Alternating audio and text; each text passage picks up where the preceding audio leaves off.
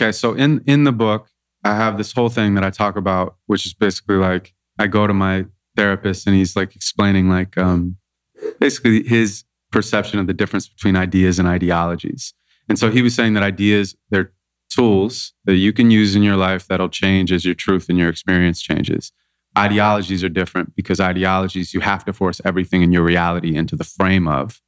Otherwise, you will lose control over that ideology and that part of your life.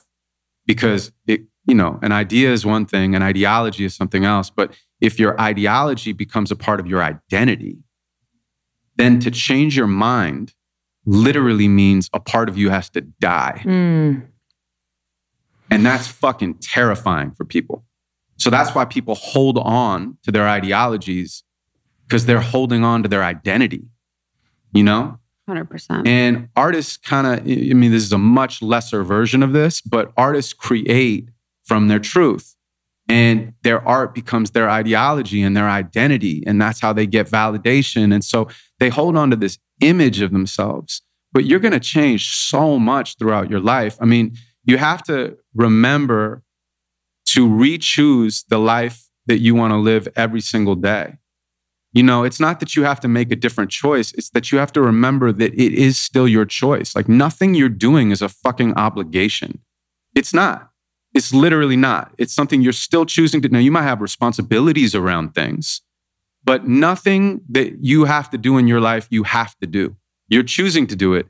And you could make a different choice or you can make the same choice, but you have to remember you have a choice. Because if you remember you have a choice, then you have freedom.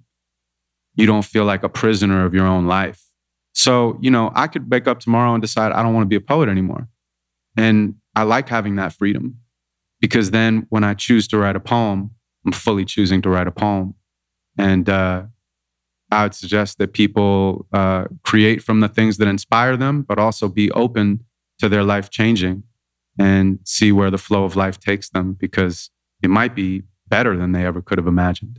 Yeah, I feel like some of the biggest creative blocks can come from feeling like a part of your life is an obligation. It doesn't have to be the thing, but I'm just thinking about people who have, say, a corporate job that they hate, but they want to do this creative thing. Mm-hmm. And, just any part of their life that feels out of alignment could be sabotaging or really strangling the life out of that creative force. And I feel like there's a lot of blame put on that thing that you feel you are obligated to. But I just love this point of like, everything is a choice. And it sounds really simple, but it's just such a powerful reminder that we can make the choice. Yeah. And look, I'm still learning that various degrees of success and failure every single day. But, but that was a really powerful insight for myself. Mm-hmm. And it's something I still apply on a moment-to-moment basis. When it comes to your process, I'm curious, do you always feel in flow and connected and you can sit down at any moment, or do you prepare in a certain special way? What does that look like? Okay, so preparing to create art, for me, that's different for other people, but for me, creates pressure. Mm-hmm. Oh, I have to be in this I'm going to travel to a cabin and then I'm going to create something. It's fucking exhausting. It's like, what? Why? Like, and then you get there and you're like, yeah. Oh, I have to do something great right now. Wow. That's really a lot. Yeah, I have to do something great right now. Think about how much pressure that is. It's also like procrastinating. Yeah. And it's also pretentious. Yeah. Mm-hmm. The damn.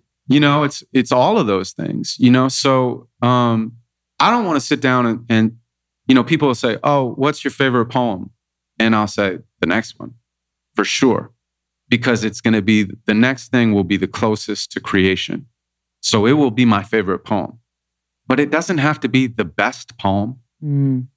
First of all, what does that mean? It's arbitrary. But secondly, I don't want to put that pressure on myself that this poem has to be viral or has to be anything like that. Otherwise I'd start looking around and I'd think, well, what issues are important to other people? Oh, I'll just do those. But that's not my voice. I have to do the things that are important to me and trust that that will resonate with other people as well. So I don't want to create a space for me to create. I want to be aware of when it is that I'm feeling sparked by life. I was talking to a friend the other day and I said, the Byrds aren't singing to win a Grammy. And I said, they're not trying to go platinum. And that was just in the conversation. And I said, oh, that's great. I'm going to write that down. Because that was obviously something that resonated with me and I liked the way that it was said. And that's the beginning of a piece. I don't need to go anywhere. I just need to be. Yeah, and be present. Yeah, so much of you is like presence, is the ability to be present and to be present to the inspiration, to the feeling, to the thought, to the situation that's happening or the conversation that you're grappling with. Like, is meditation been your biggest tool for that? It's been one of them. Absolutely. Meditation has been a game changer. There's a woman named Emily Fletcher. You know her? No, She's I know. Fantastic. She's really, really amazing. She has a book out right now on meditation and her company is Ziva Meditation. And she definitely came in and taught me the techniques. And then I've just made it a non-negotiable part of my life.